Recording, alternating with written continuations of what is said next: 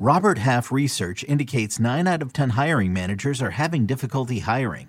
If you have open roles, chances are you're feeling this too. That's why you need Robert Half. Our specialized recruiting professionals engage with our proprietary AI to connect businesses of all sizes with highly skilled talent in finance and accounting, technology, marketing and creative, legal, and administrative and customer support. At Robert Half, we know talent. Visit roberthalf.com today.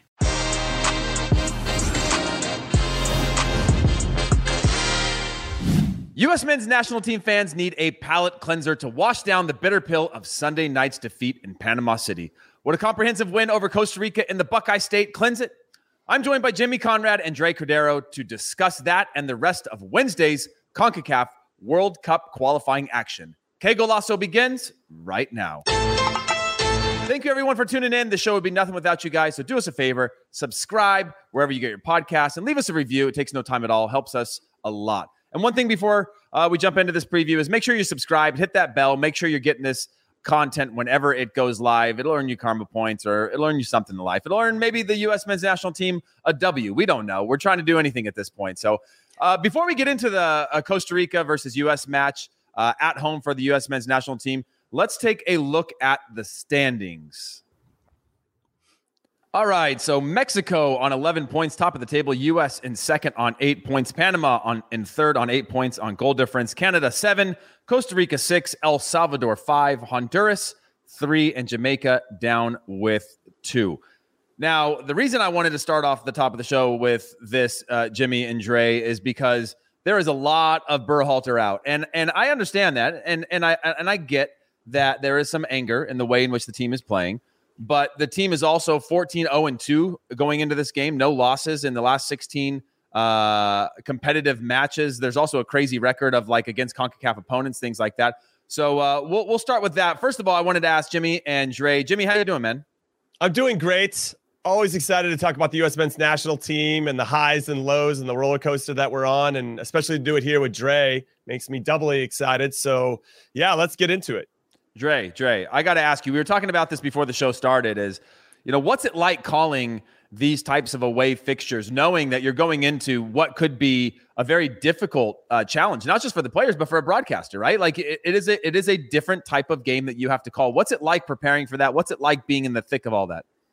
Yes, it never stops being fun. I mean, we'll start with that. That we do this for a living is ridiculous. It's wildly entertaining, and to be around the guys, to be around Mo and Clint and Gooch and Charlie, Kate Abdul's brilliant. So I have fun no matter win, lose, draw, play well, don't play well. That said, these are very, very challenging games. And the fact that we get pretty much exclusively the away games that I'm working on, you kind of know that this could happen, right? And so you shift, if you want to talk a little inside baseball, you shift your style a little bit to become more minimalist, so you don't run the risk of rambling or complaining too much. I think fans of the U.S. Save that for the podcast, Dre. That's what podcasts are for, rambling. Yeah. They know the game. You don't need to tell them that what they're seeing is not good. I did get into a little bit of trouble around like the 70th minute for asking Mo if he'd take a point, because it was a very obvious question at that stage. The U.S. were dreadful, and it was an obvious one, but I did want a former U.S. international to tell me, on the record, yes, I would very gladly take a point, and I did get that from him. But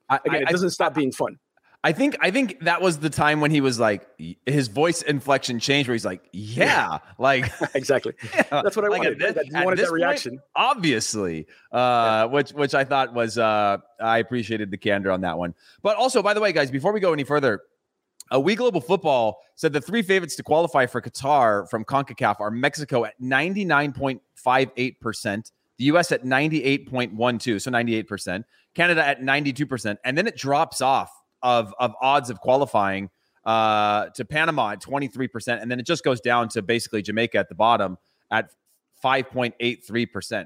Now, I don't want to read too much into the stats or any of those things, but, there's something to, I guess, where the U.S. is sitting. Yes, I know that we're unsatisfied, but Jimmy, do you think that Greg Berhalter has to get it right more than he needs to just get it a result? Do you think there needs to be more than just a win? Does it need to be convincing? Does it need to be dominant? Does it need to be a statement type of win for us to sort of not just get 3 points, because we know 3 points is 3 points, but to actually just sort of move beyond, again, this window and close it out in the same way we did against Honduras? Yeah, there's a lot to unpack here, Heath. First, I want to say that we Global Football are clearly Berhalter in when they're saying that we're going to qualify with 98%. Now, when I put my coaching hat on, and if I thought I was Greg Berhalter going into this Panama game, it is unbelievable the courage that he has to say, I'm going to make 7 changes to my team. We don't really have any trainings prior to this. And yet I think my guys are smart enough and good enough to figure this out and get a result down there. That is super bold. And in some ways, I admire it. But then there's another part of me that goes, is there anybody on your coaching staff that is saying, hey, wait a second, this is insane. We are making way too many changes ahead of this game. We're going to lose any flow and rhythm and rapport that we established in the Jamaica game. And maybe this isn't a good idea. And so I'm a little bit torn with my admiration for the courage and then this insanity of, are you just surrounded by yes men that are telling you, that's a great idea, Greg? Way to go, Greg. Yeah. That's really good. You're a super smart guy, Greg. You're the smartest guy in the room, Greg. I'm conflicted with regard to how you come and rationalize 7 changes. And it's like honestly, if we'd gotten a result of 1 there, Greg is towing that line of genius and insanity. And he lost this one, but I do appreciate his courage. So when I come to this now, because we didn't play well, we do have to play well this time around. Like getting a result is, yes, the utmost importance, a win, that is. We need to get a win. And it's not necessarily the icing on the cake to do it in style. We have to provide that. We have to perform now at a level because the sophistication of our fans expect it in some ways. And the talent that we have at our disposal, those expectations are higher as well. Now it's up to Greg to put the right guys on the field and make that happen. I'm not Berhalter out. I agree with We Global Football that we're still in a good position and people just need to tap the brakes and keep their emotion and frustration in check. Because if we do get this result and we do win, we still got more points in this window than we did in the prior one. Yeah. Hey, Dre. So, Greg walked through his reasoning for the changes that he made, right? He talked about, what he thought was the right thing. One of the things that he mentioned was that he had planned substitutions. And that was the thing that part of me was like, oh, I get it, right? Like, that things might go wrong. Fatigue's going to happen. You sort of always plan substitutions in some sort of way, thinking, kind of scenario planning. But he kind of had 5 ideas in mind. He had 5 players that he had planned to sub in, or at least 3 that he was planning to work in, that it seemed like, and we talked about this in our preview before, it seemed like, about prepping for your super subs, guys that can bring the spark, Ricardo Pepi off the bench, Brendan Aronson off the bench. But then you go, well, what if you never actually settled into the game? What does that mean, right? And do you feel like that was a bit of over planning in the context of that they sort of missed the opportunity to make sure what they're putting on the field from the start was dialed in, as opposed to knowing that if it doesn't work, we've got this sort of backup ammunition? Yeah, it's interesting because the 5 subs certainly, change things for managers, and you can plan ahead, not just what's going to happen in this game, but you can plan all 3 games in terms of distributing those minutes. But that would explain why you get a change like second half starts and Musa's come off after he'd grown into the match, and Acosta and Lletget are still out there when they were very clearly 2 of the worst performers among the 22 starters, not just for the United States. In Musa, you had a player who was willing to get forward, even if there weren't a lot of options there for him to pick out. In Lletget and Acosta, you had players that were constantly sending the ball back to the back line, making things easier on Panama to just sort of keep the United States in front of them. So I wonder how much those planned substitutions hurt you in the end. I think there's 2 players for me that are indispensable for the United States. If you want to win, if you have to win, based on this squad, right? So we're leaving out the Pulisics and the Reynas and the guys that are not on this particular roster. Tyler Adams and Ricardo Pepi. They're just different, and they don't have a real replacement that can give you the level that they're going to give you when they're on the pitch. Now, granted, one of them is an 18-year-old kid. Maybe you can ride with him 90 in a window like this, and he'll bounce back the way we used to when going out for a drink at 17, 18 years old. And with Adams, you could understand a little bit more. And Berhalter explained how he hadn't been playing regularly for his club. You don't want to risk injuring him. He wasn't around for the Nations League back in June. And we see just what a difference in the second half against Honduras, in the second half against Jamaica, what a difference Tyler Adams is when he's on the pitch. In the second half against Panama, even if it didn't exactly work out, I thought Zimmerman and Adams in his limited minutes were the only players who were completely saved from criticism after the game in Panama. And so I think we're still figuring it out that the 3 game windows are a new thing. And so do you do what Panama did in September and you roll with the same 11 through 3 straight games? I mean, they only made 2 changes from game 1 to 2 in this October window. Or do you rotate as heavily as Greg Berhalter has, going with 7 changes from game 1 to 2? Or do you do what some CONMEBOL teams do when they go to Bolivia to play at Hernando Siles Stadium, 12,000 feet above sea level, and you just separate the team altogether and you have 11 players stay in Columbus preparing for the Costa Rica game, and 11 players plus your subs travel to Panama for that match? I don't know what the right answer is yet. And we are playing the result. If it's only been 5 games, we can say, yeah, well, that didn't work, so that must be wrong. Not necessarily. That's why I prefer to sort of focus on the executions and the lack of execution in this particular case. And that's where, Berhalter, who is the selector more than anything else, national team coaches are selectors. They pick your minutes, most important of all. Leaving Acosta, leaving Lletget, those things are more criticizable to me than what his rotations have been like. Yeah, and I think it's important at a certain point, right? And he's under fire, I think, unnecessarily because of where we're at in the standings. I think, again, it's coming down to the way in which we're playing that he's under fire, not because of where we're at in points. Because I think if we had gotten to this and played really, really well and been on 8 points, I think the conversation is different, right? I think people are saying it differently, saying, hey, this is how it is in CONCACAF. It's different. It's hard. And, we're going to grind this out. But look at the way we're playing. We know that there's 3 points coming. And I think it worries people to say, look at the way in which we're getting points. It's difficult to imagine this going forward. Jimmy, we talked about this a little bit already, but I wanted to get your take on this.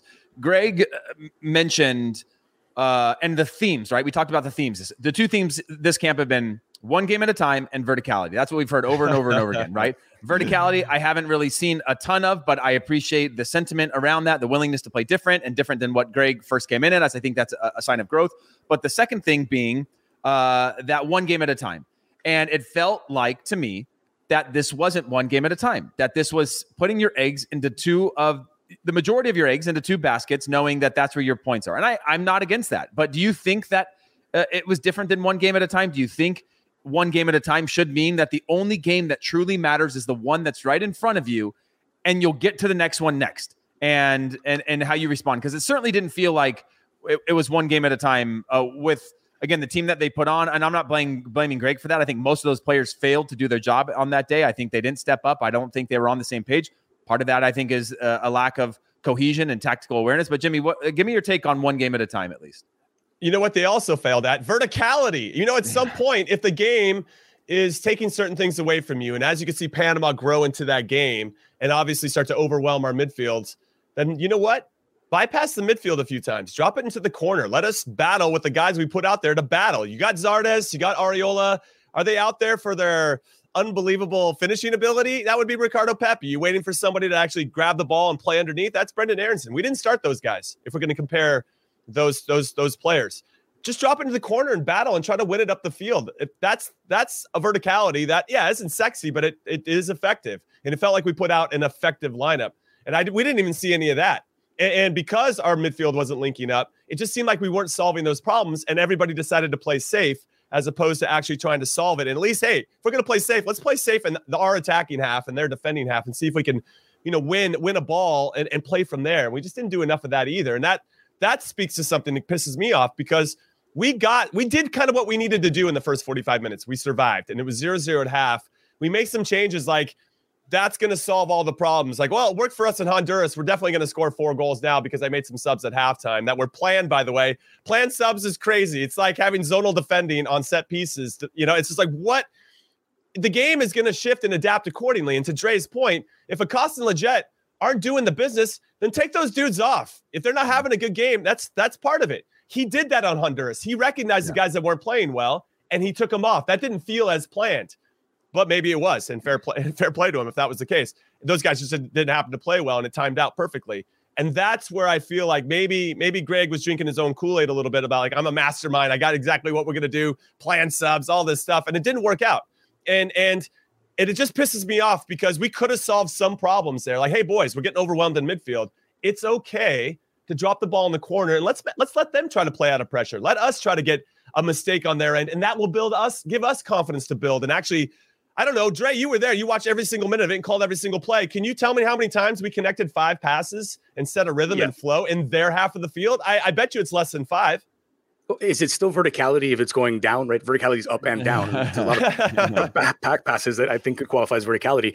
There was no connectivity, but to be fair, there wasn't much of that against Jamaica either, right? So the combination between the midfield three, of which I was super excited for, to see Adams, Musa, and McKennie against Jamaica.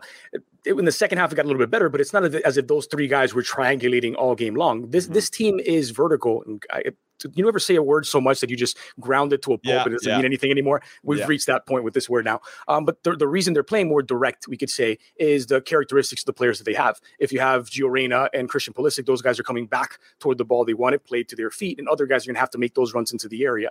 What we have right now is a lot of runners, a lot of flyers in attack. And so as a result, you want to play that way. I'll tell you one thing that Greg talked a lot about in the lead up to this game and to the Jamaica one, and we saw virtually none of, which I think is maybe more important than that combination between that midfield three. Because if you're playing direct, if you're playing one, I'm okay with that as long as you're creating chances, is how few switches there were in this match. Like how seldom we moved Panama's defense by switching the point of attack quickly, by forcing those guys to move. And so you combine that, which made the US easier to defend against, with the fact that, as Greg said, the field conditions and our level of fitness will determine how hard we press. Well, we were basically waiting for them at the midfield line, trying to make that half of the pitch shorter for them. But then once they got there, they still managed to pass their way through fairly easily, especially in the wide areas, especially through Eric Davis's side. So it's the execution for me that didn't work. You can say, okay, we're going to play vertical, we're going to play direct. Great. Take some chances, take some risks. But if you're not connecting on any of those passes, that's sort of a bigger deal to me than what style of football you chose to play. Yeah. So let's shift that in terms of what was missing into what is needed for this U.S. team. Again, playing at home against Costa Rica, a Costa Rica team who has now come to life. I don't think they've necessarily been a lot better now that they've gotten when they got their win, but they got to win nonetheless. And that's all you need in CONCACAF to have just a little bit of a fighting belief that now you're in the thick of that middle pack and you can start to scrap out results. So Jimmy, who do you want to see play? What do you like? Who is going to be the difference maker for you? Who do you want to see? Who should be out? Who should be in for this? Is it another 7 changes back in to get back to a closer lineup that you want to see? I mean, that crushes me too, because now we have to go back to another 7 changes to then now establish a flow very quickly. And the Jamaica game feels like, I don't know, like 3 years ago, because we've been suffering through this Panama game. So ultimately, I would start with using that base of what worked against Jamaica. I would have Anthony Robinson back in 100%. Miles Robinson comes back in. Walker Zimmerman, probably our most reliable player over these last 2 games, and I think has earned and warranted another start. I feel bad for Chris Richards because I think we all wanted to see him play. I don't know if this is the game for him to get his first World Cup qualifier. I feel like there's a lot on it, and that's asking a lot of him. I think he's capable of it, but I don't know if they're going to risk it, and Walker Zimmerman has been pretty solid. That said, I don't know if we're going to play him for 3 straight games. It's going to be a lot of thankless work you have to do as a center back at times, and we were under the gun for a lot of that. Jimmy, can I ask you that though? If they start Walker Zimmerman, why did we need 7 changes? If we are capable of playing players 3 games through because of their importance in the team, then why can't we play? Why are you triggering me right now? I get it, dude. We're on the same goddamn page. Okay. I just wanted to throw that. I just wanted to roll that grenade into the room before you keep going on your. Well, thought. You pulled the pin as well. You're blowing up things all over the place. So Zimmerman, I could see Zimmerman and Miles Robinson being the core. And I think what I really like about Zimmerman and where maybe Chris Richards would lack a little bit, it's not an ability, it's just that leadership and presence that I think Zimmerman has definitely established over these last 2 days. I mean, he's wearing the captain's armband for a reason. Then you got Dest coming back in. Hopefully he's healthy. If not, then Yedlin comes in. Tyler Adams for sure, to Dre's point. I mean, he is a guy that needs to be playing every single minute for us. McKennie, Musa. I put that midfield. That's what I want to see. I want them to continue to get experience together. So I want McKennie, Musa, and Adams in midfield. Pepe up top for sure. Brendan Aaronson's back in the team. And then on that other side, I just wonder a little bit. Matthew Hoppy's another example. Why haven't we seen Matthew Hoppy? Is he not training well? Is he? I don't understand it. Why wouldn't you bring that guy in, especially in a Panama game where you bring in Yedlin? We're down a goal. You bring in Yedlin. That might have worked against Honduras, because he's hitting crosses from deep, but we weren't even looking like we're going to score. Put on somebody that can maybe change a game by himself. I thought that was interesting non-sub. So I wonder if Hoppy's going to feature in here. He's already said he doesn't like playing out on the wing, but dude, if you want to get minutes in World Cup qualifying, just play where you're going to play. I wouldn't mind seeing Timothy Weah in some capacity. My concern is that Costa Rica is going to play a low block in a 5-4-1. They're going to be hard to break down. And we have to have some players that are looking to do some in, back, and through. I think you can catch Calvo. If he gets another yellow, he's suspended for the next game. I think he's going to be a little sensitive and potentially, it's going to catch up to him at some point because that guy's a yellow card machine. But I think we can catch them out of different spots, but there's got to be some quick movement, especially in front of that back four. They just do a good job of protecting that space. So it really lends itself back to the narrative of we just got to take what they're giving us and play on the front foot because we were on the back foot the whole 90 minutes against Panama. Yeah, and a few things we know, Dre. Joel Campbell's out with the ankle sprain. Thank God. Guillermo Ortiz tested positive for COVID. And you talked about that triangulation that you didn't see a ton of between Musa, McKennie, and Adams in that first game. But the thing that I liked about them is that they all wanted the ball in tough spaces. And I think that lended well into creating space for each other, knowing that you're forcing the opposition to have to move and adjust and make, kind of unbalance them constantly, knowing that they can play quickly, they can play up, back, and through. Jimmy, and I think that's a great shout. And the way that we've been best is always that up, back, and through, and that lends to Dre's point of changing the point of attack. It comes in, it comes out, it goes out the other side. And now we've got ourselves with this momentum where even the fans are going like, oh my gosh, we're now in the attack. Something might happen here. And guess what? Against Honduras, it did. It hasn't much. I would love to see it in the first half, but Dre, for you, does that lineup sound what you'd like to see? Is there any differences that you'd want? Is there anything that stands out to you in terms of differences you would make against Costa Rica, specifically them as an opponent? Yeah, I have 7 changes from Jimmy's line. No, I'm just kidding. I almost the exact 11. I'm out. Everyone gets 7 changes. From the 7 is going to be the new sexy, I have almost the exact same lineup projected for this game, and it's just basically just what I would like to see, right? And I think maybe you do ride Zimmerman for another match because he's been so solid. He's anchored that back line. Both Robinsons would come back in. The U.S. have looked at their absolute best, especially against Jamaica, when you get all of that contribution from your fullbacks. Anthony Robinson and Serginho Dest were both involved in both goals. You can be very direct and very threatening when those two guys are flying forward, and both are quite good in attack. And I think that means you don't necessarily have to play with 2 wingers and 2 players out wide, right? And so to go back to that midfield point before I talk about the forwards, that's the midfield I always want to see. And I want to see these guys develop that chemistry because I think Adams, McKennie, and Musa are very just stylistically complementary parts. They all bring something interesting to the table. You've got Musa's willingness and enthusiasm to get forward, to break through lines with his dribbling and his passing. You have McKinney's ability to press and to break up play and in short, spurts, in short combinations, create attacks and get on the end of some attacks as the second wave for the U.S. as well. And then Adams obviously protecting the back line and adding his leadership. I think it's just a really good combustible mix in midfield for the U.S. And I'd like to see that develop. We've seen very little of it so far, just in terms of the minutes. But because you can have a Robinson and a Dest or a Robinson and a Yedlin, depending on Dest's fitness, I don't think you necessarily need to go, 4-3-3 with 2 wide men. I think you can play Brandon Aronson a little bit more withdrawn in an attacking midfield role. And then Timothy Weah, I think, works quite well as a second striker. So if you've got Pepi, Weah, and Aronson as your front 3, maybe a little bit more narrow to start, you get your width from your fullbacks and your muscle from that midfield trio. That's probably the 11 I'd like to see against Costa Rica at home, where they could be comfortable, where they could be proactive, and when they could play in the Tico's half. I like that. Jimmy, do you think that the energy around this team right now can be squashed?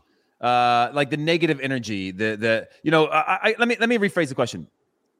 Does this game for the players do you think they are feeling more pressure in this game than they would? I go back to the 2010 cycle, right? And we went down, got battered by Costa Rica. Ryan Ruiz hits a banger at the top of the box. I remember I didn't even dress for that game. I was in the stadium in like one of the suites, which isn't really a suite. You're just amongst the fans, wearing a U.S. crest, and the place is shaking.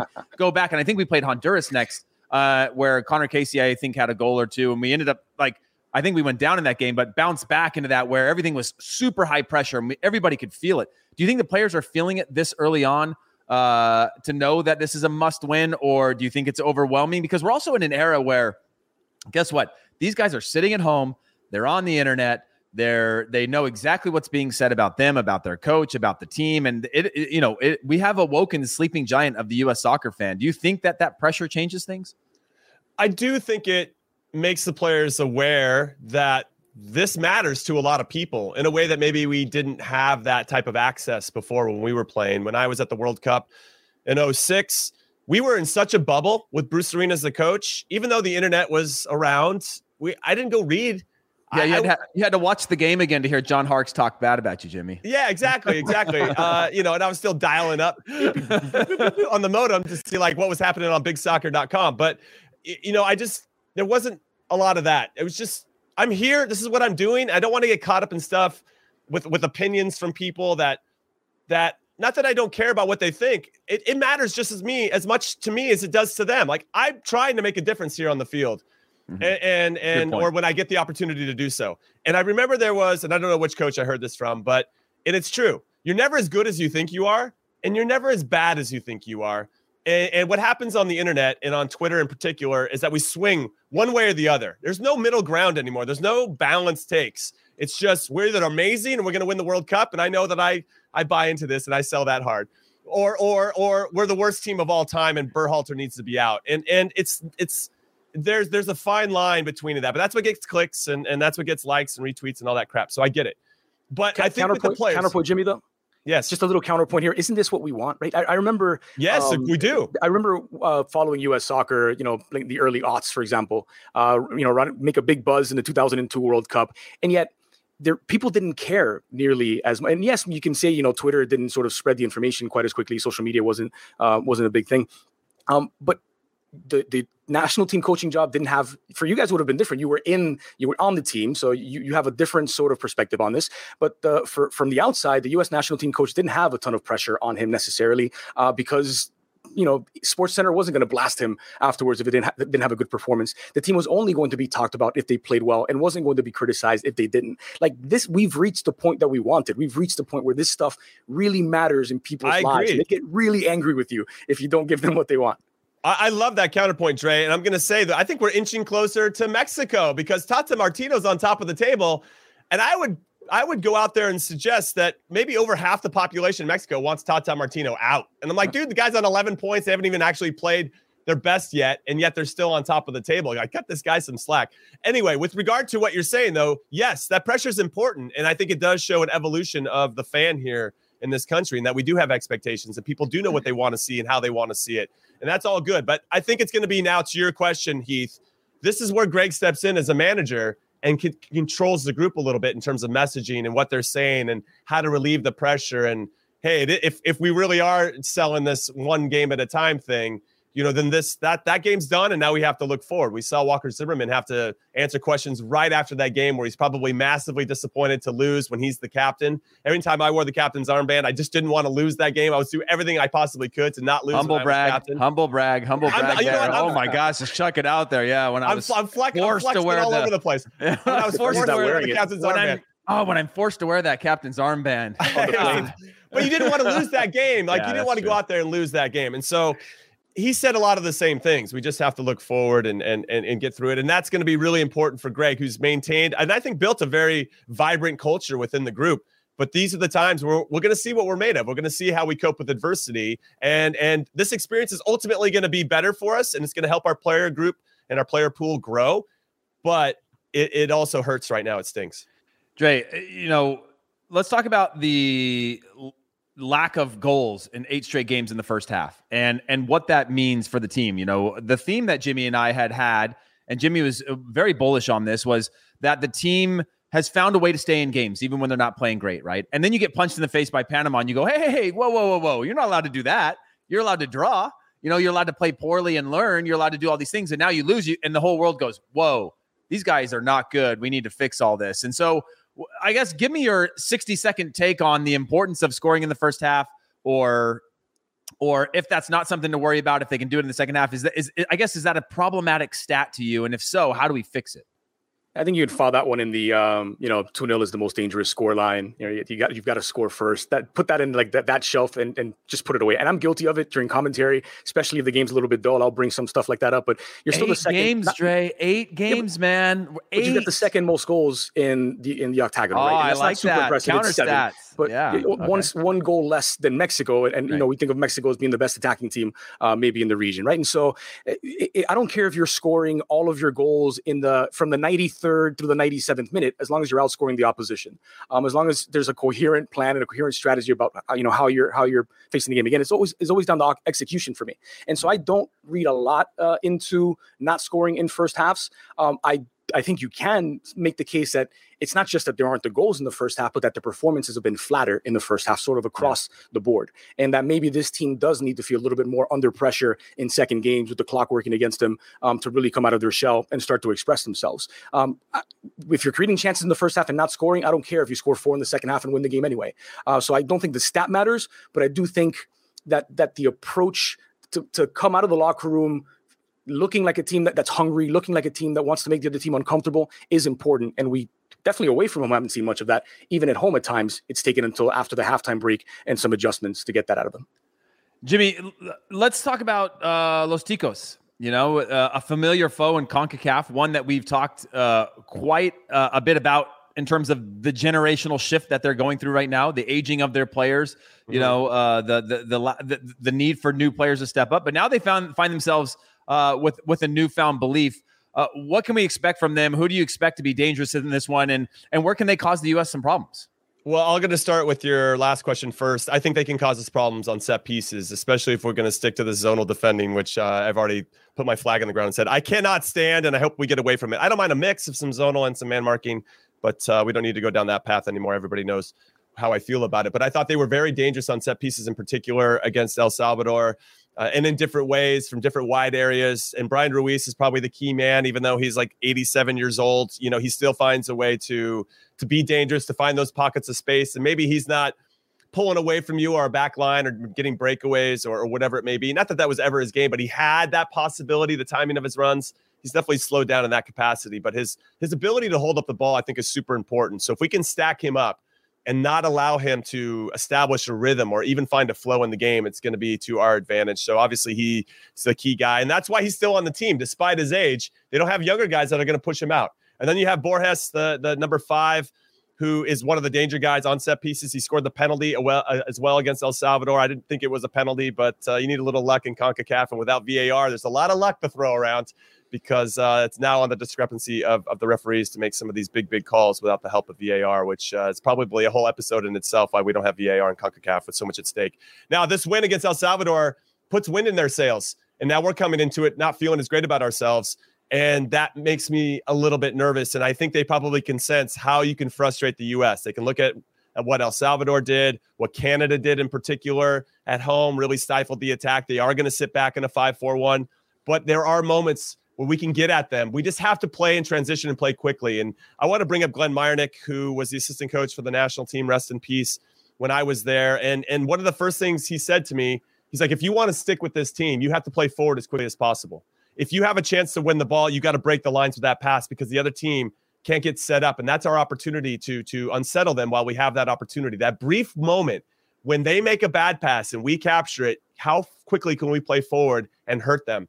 We didn't see enough of that against Panama. We saw it against Jamaica. There was a little bit more of that urgency to play forward and play forward quickly. We need to see that again against Costa Rica. And because everything's so nervy, we got to score in the first half, man. That is a worrying trend that we have gone 8 straight games without scoring in the first half. Something has to change there. And if we can make Costa Rica suffer, that's my big thing. If I was Greg, we have to make this other team suffer. We didn't make Panama suffer at all.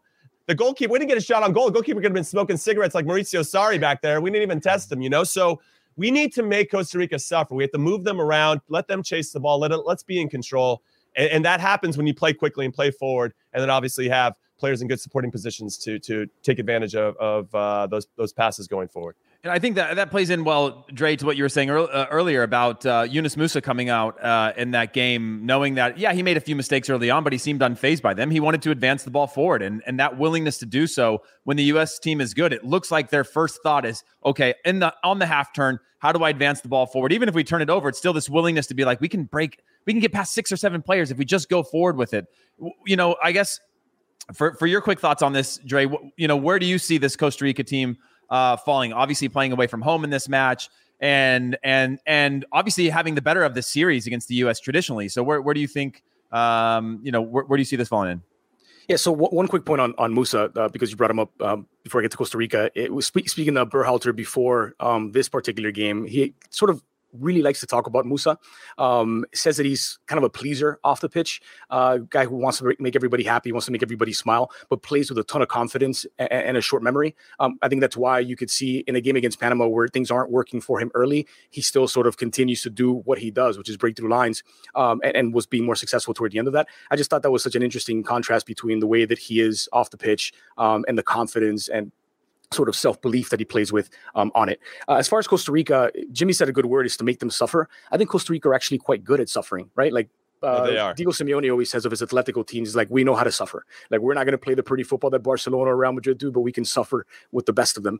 And the Ticos are that, right? They're going to hang from the crossbar, and they're going to be happy having 10 guys hanging from the crossbar to frustrate the U.S., right? And so this is going to be a battle of the U.S. trying to make Costa Rica suffer versus Costa Rica trying to frustrate the United States. Now, that makes them a little bit easier to defend against because they don't have a ton of quickness up top. I think some of the fangs are taken out with the absence of Joe Campbell, who has a couple of goals and an assist, and is so often a danger man and can take guys on one-on-one, but there's still some talent there. It's just not particularly quick talent. And so if it's Costa Rica that are sitting deep, with a 5-man back line and looking to break out in transition against a youthful and energetic United States, that gives us sort of some opportunities in transition to make up for mistakes if we make them. And so I'm not, too worried about giving up a ton of goals against Costa Rica, but I do have some serious questions about not just can we score in the first half, but are we going to score at all? Because, and I'm not saying that we're not, I'm just saying it's a question going into this game, because the last 3 away games for the Ticos, 0-0 in a friendly against El Salvador, 0-0 in a World Cup qualifier against Honduras, and 0-0 in a World Cup qualifier against Panama. Those two flip them around in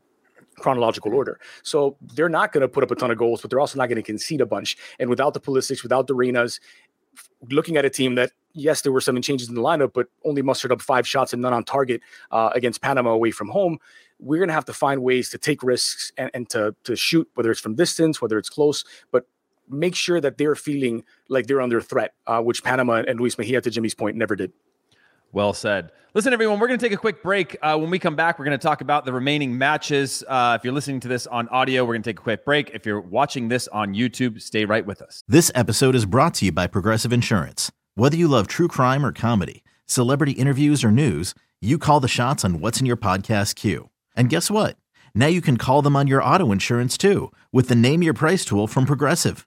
It works just the way it sounds. You tell Progressive how much you want to pay for car insurance, and they'll show you coverage options that fit your budget. Get your quote today at Progressive.com to join the over 28 million drivers who trust Progressive. Progressive Casualty Insurance Company and Affiliates. Price and coverage match limited by state law. When you need mealtime inspiration, it's worth shopping Kroger, where you'll find over 30,000 mouth-watering choices that excite your inner foodie. And no matter what tasty choice you make, you'll enjoy our everyday low prices, plus extra ways to save, like digital coupons worth over $600 each week. You can also save up to $1 off per gallon at the pump with fuel points. More savings and more inspiring flavors make shopping Kroger worth it every time. Kroger, fresh for everyone. Fuel restrictions apply. Hey everyone, welcome back to Que Golazo, and it is time to talk about the remaining matches. Let's take a look at the standings one more time with our man Dez going to throw those standings up on the board. We've got Canada taking on Panama, 7:30 p.m. Eastern time. That will be on Paramount Plus. Honduras versus Jamaica, 8:05 p.m. Eastern on Paramount Plus. And El Salvador playing at home against Mexico, 10:05 p.m. Eastern on the CBS Sports Network, as well as Paramount Plus. By the way, that's one of the things I like about Paramount Plus is it's one of the few places you can actually get all the games. And sometimes they try to break them up on other places, other networks where you got to have a whole bunch of other things. Paramount Plus generally delivers all the games that are available across their wider network. And again, Mexico sitting on 11 points, U.S. on 8, Panama 8, Canada 7, Costa Rica 6, El Salvador 5, Honduras 3, Jamaica 2. Oddly, guys, when I look at this Honduras side, I was a little bit disappointed that they've fallen down this trap in the way that they started. They're down there, and I think that they're a kind of a sleeper that can make their way back into this tournament. But let's start with the El Salvador versus Mexico game. I think that's an important one just in terms of El Salvador's chances. Mexico, obviously, the what I think is the clear favorite on this one. This one kicks off at 10:05 p.m. Eastern time. Wednesday on the CBS Sports Network and Paramount Plus. Dre, what has been your takeaways from this El Salvador side playing at home in this one against Mexico? Do you think they have an opportunity are there points available in this one? I mean, Mexico haven't been superb, but here they are sitting at the top, and they're only 3 points above the U.S., but playing away from home now against El Salvador. Yeah, there's a real excitement about El Salvador in El Salvador right now, right? They've been transformed with their Hugo Perez. They've been, for me, maybe the most entertaining side to watch. Nowhere near being the best of the 8 teams, and it'll be a real struggle for them to qualify for this World Cup if they do eventually make it. But they're just an entertaining and a fun team to watch. There's a fluidity about them. There's a coherence about the way that they play. And unfortunately, I think all of those things play right into Mexico's hands because El Salvador, yes, it's in El Salvador, but they will try to play against Mexico. They'll try to have the ball. They'll try and be the protagonist against El Tri. And I think that's what Mexico wants because that'll give Mexico some chances to find space behind them. They've got more talent. They can be more direct. And so while I think it'll be maybe one of the prettier games of this 3-game window, it's probably one in which Mexico will be much more comfortable playing against El Salvador, given what Hugo Perez has brought to that team. Do you think, Jimmy, that Mexico is going into a must-win here? Is it a single point that they need? I mean, just looking through the lens of how we analyze the U.S. team and how you handle these or manage these windows, you're looking at an El Salvador team that seems a little bit vulnerable. Does Mexico see 3 points as a must in this? Does El Salvador see this as 3 points? I'm assuming they do. Well, El Salvador hasn't given up a goal yet in World Cup qualifying at home. They've only scored 2, though, so that gives me a little bit of cause of concern. These 2 teams faced off against each other in the Gold Cup group stage. And that was a game. I remember us talking about it afterwards where El Salvador was hanging in. It was a 1-0 win for Mexico off a deflected shot. And there were some opportunities. I remember them hitting the post. They were putting Mexico under a little bit of pressure. We've seen Canada do something similar in the Gold Cup, and they parlayed that into a draw at the Azteca earlier this week. So it's I don't know. This El Salvador team are plucky. They are missing a few key players due to a red card, Orellana, and a couple of other players due to multiple yellow cards. So they're going to be without that. And I also want to look back at the first qualifying window where El Salvador doesn't have a lot of depth, and now they're already missing players. They played pretty well in their first 2 group stage games. They got a 0-0 draw against us, and then another 0-0 draw. And then on that one where they're rolling out the same guys for the most part, the 3rd game in 8 days, they got smoked by Canada 3-0 without Alphonso Davies in that Canadian team. That's what gives me a little bit of worry for El Salvador, is that I just think they're going to be a little bit tired. And when you play against a team like Mexico who keep the ball when you keep the ball, you remind the other team how tired they are because I don't want to chase these guys anymore. Mexico's very, very good at that. So I give them the slight edge here. Is it a must win? I think Mexico kind of sees it like any other team. Just going to draw away from home and win your home games, and you're going to qualify for the World Cup. No questions asked. I think they go for the win and then settle for the draw if that's what they get. But I think they're going to have more than enough, a little bit more of that quality, especially with Chucky Lozano and Tecatito, who's been sharp, and Raul Jimenez back in the team. I don't know if all 3 of those guys are going to start again, but I think very similar to our midfield, the U.S., they got to get those 3 guys as many reps together as possible. So it's, we can see Tata Martino maybe roll that out for 45 to 60 minutes. But yeah, anyway, with regard to it really quick, it is a must win for Mexico because they expect to win every single game. Yeah. Give me your quick predictions on this one. Jimmy first.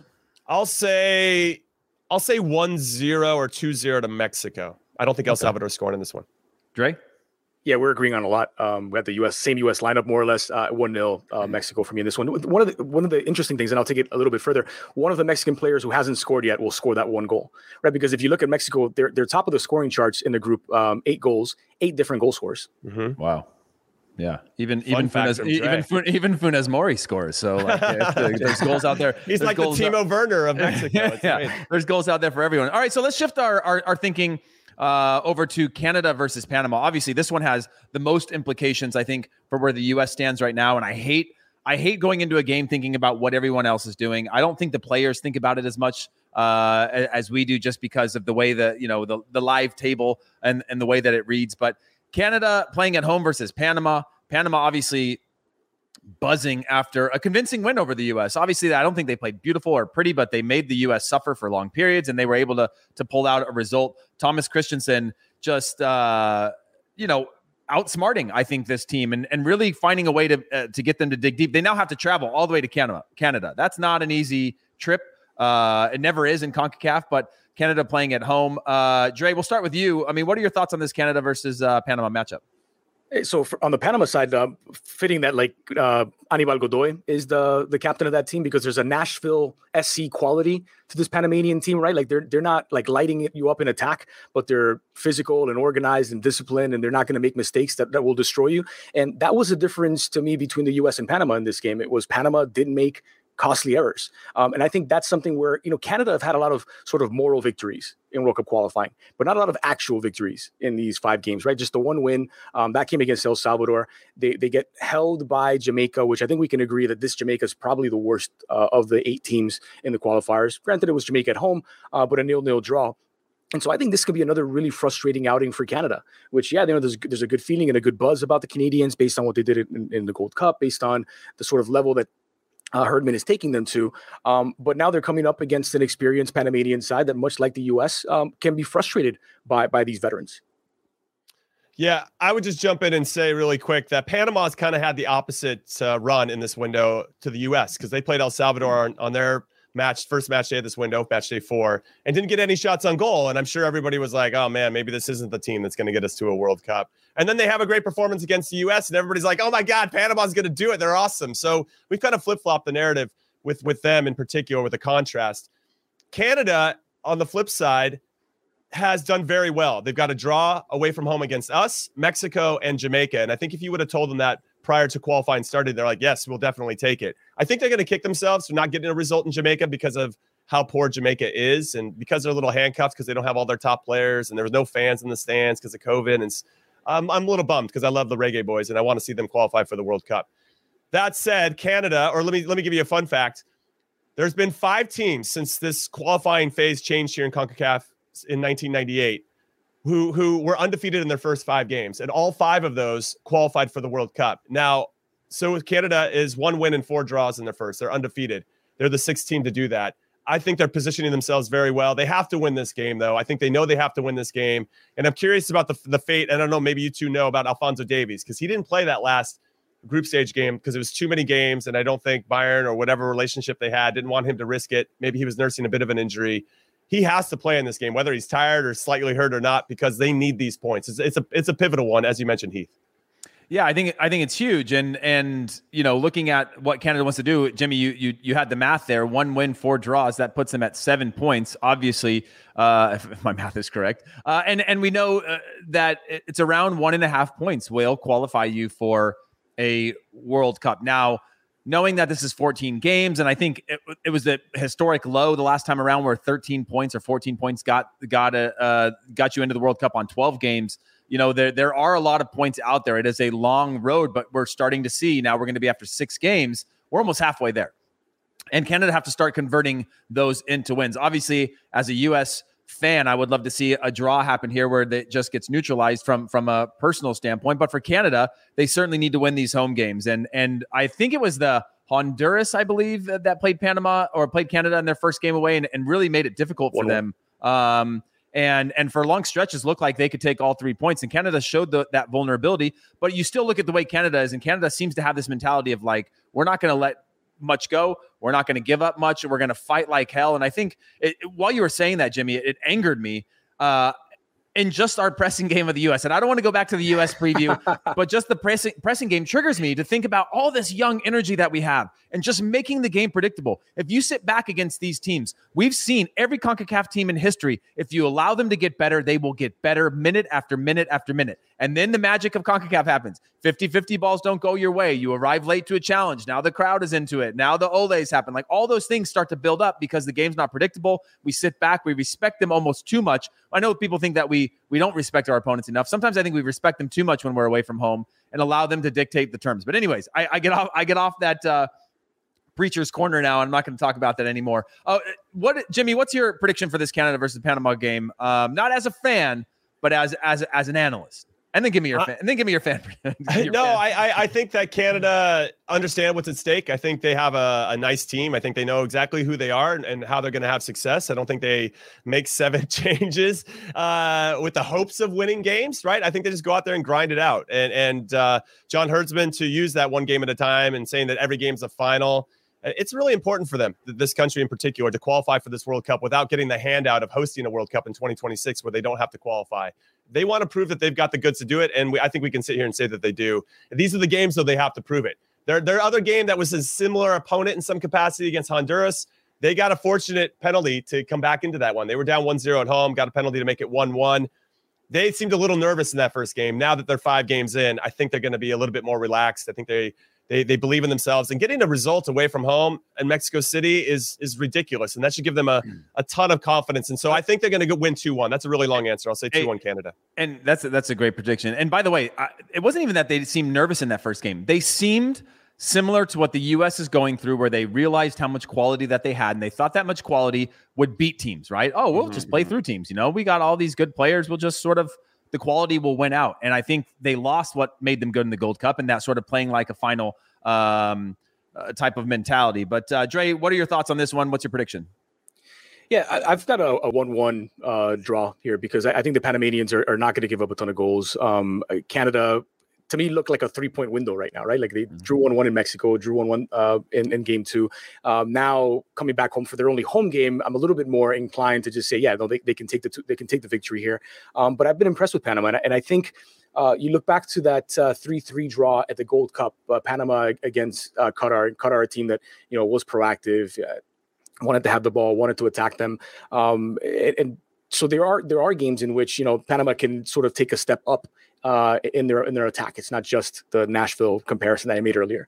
So I'm not yet fully convinced. Like I think Panama have made, I think Canada have made strides. I don't know how significant those strides are yet. And so I see this as a difficult game for them, one in which Panama could do what they do best and frustrate them. And probably 1-1 would be a good result for Panama, and one in which Canada continue to march toward qualification without being elated about still sitting on one victory so far, and that one coming against the worst team in the region. Jimmy, I hope that happens and we win, because that will allow us to create some distance between those two teams. Yeah, that's my fan prediction.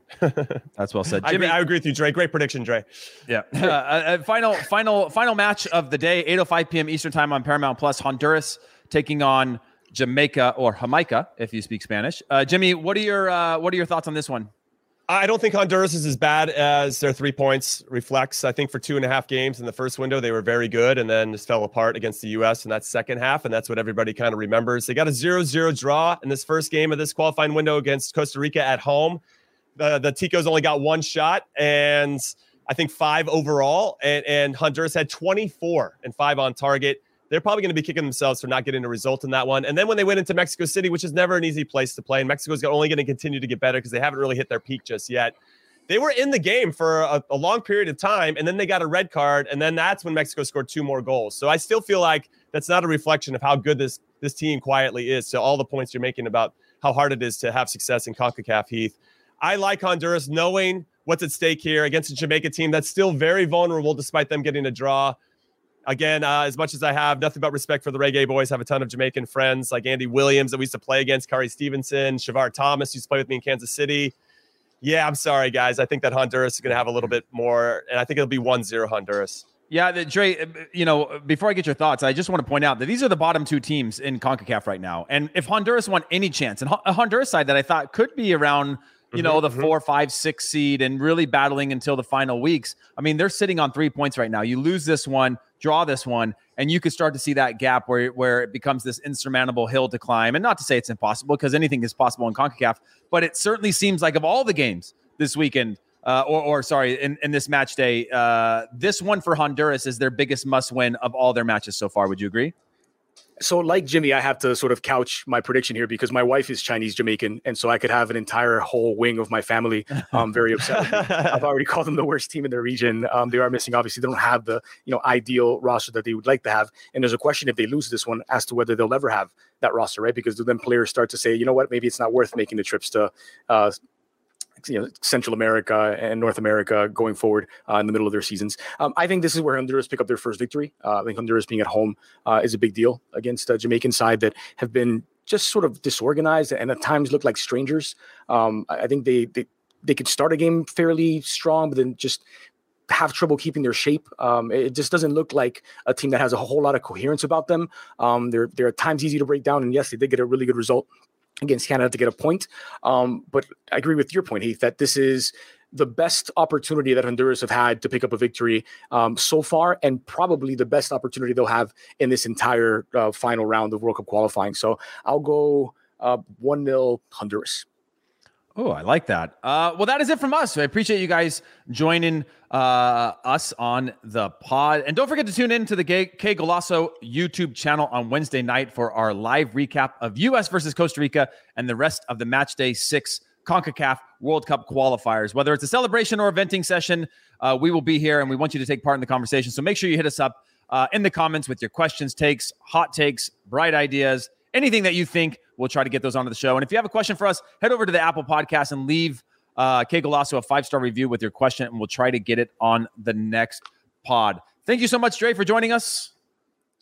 Hey, absolute joy, guys. I mean, I hang out with you guys, so invite me to hang out some other time, please. And thank you. Yeah. Oh, we will for sure. And thank you, Jimmy Conrad. Man, I like this group, man. This is a fun crew. Thanks, Heath. We made our producer mad because we're hitting almost an hour, but I appreciate both you guys. You know what? It's a great hour. This is an hour worth spending and listening to and getting smarter, and so you can talk smarter to your friends. I do want to say one thing before I let everybody go. Keylor Navas, the goalkeeper for Costa Rica, is the best goalkeeper that has ever played in CONCACAF. And if he stands on his head against the U.S., I'm going to be super pissed, and he makes all these world-class saves, and we don't win this game. That's it. I'm out. Thank you very much. Keylor Navas, I need you to be bad. Yeah, thank you, everybody. Bye. You heard it first from Jimmy there, even though, leading into this game before Matt Turner had gotten that loss, he was all in on Matt Turner being the best there ever was. So that's it from us. We will see you guys in the post-game show.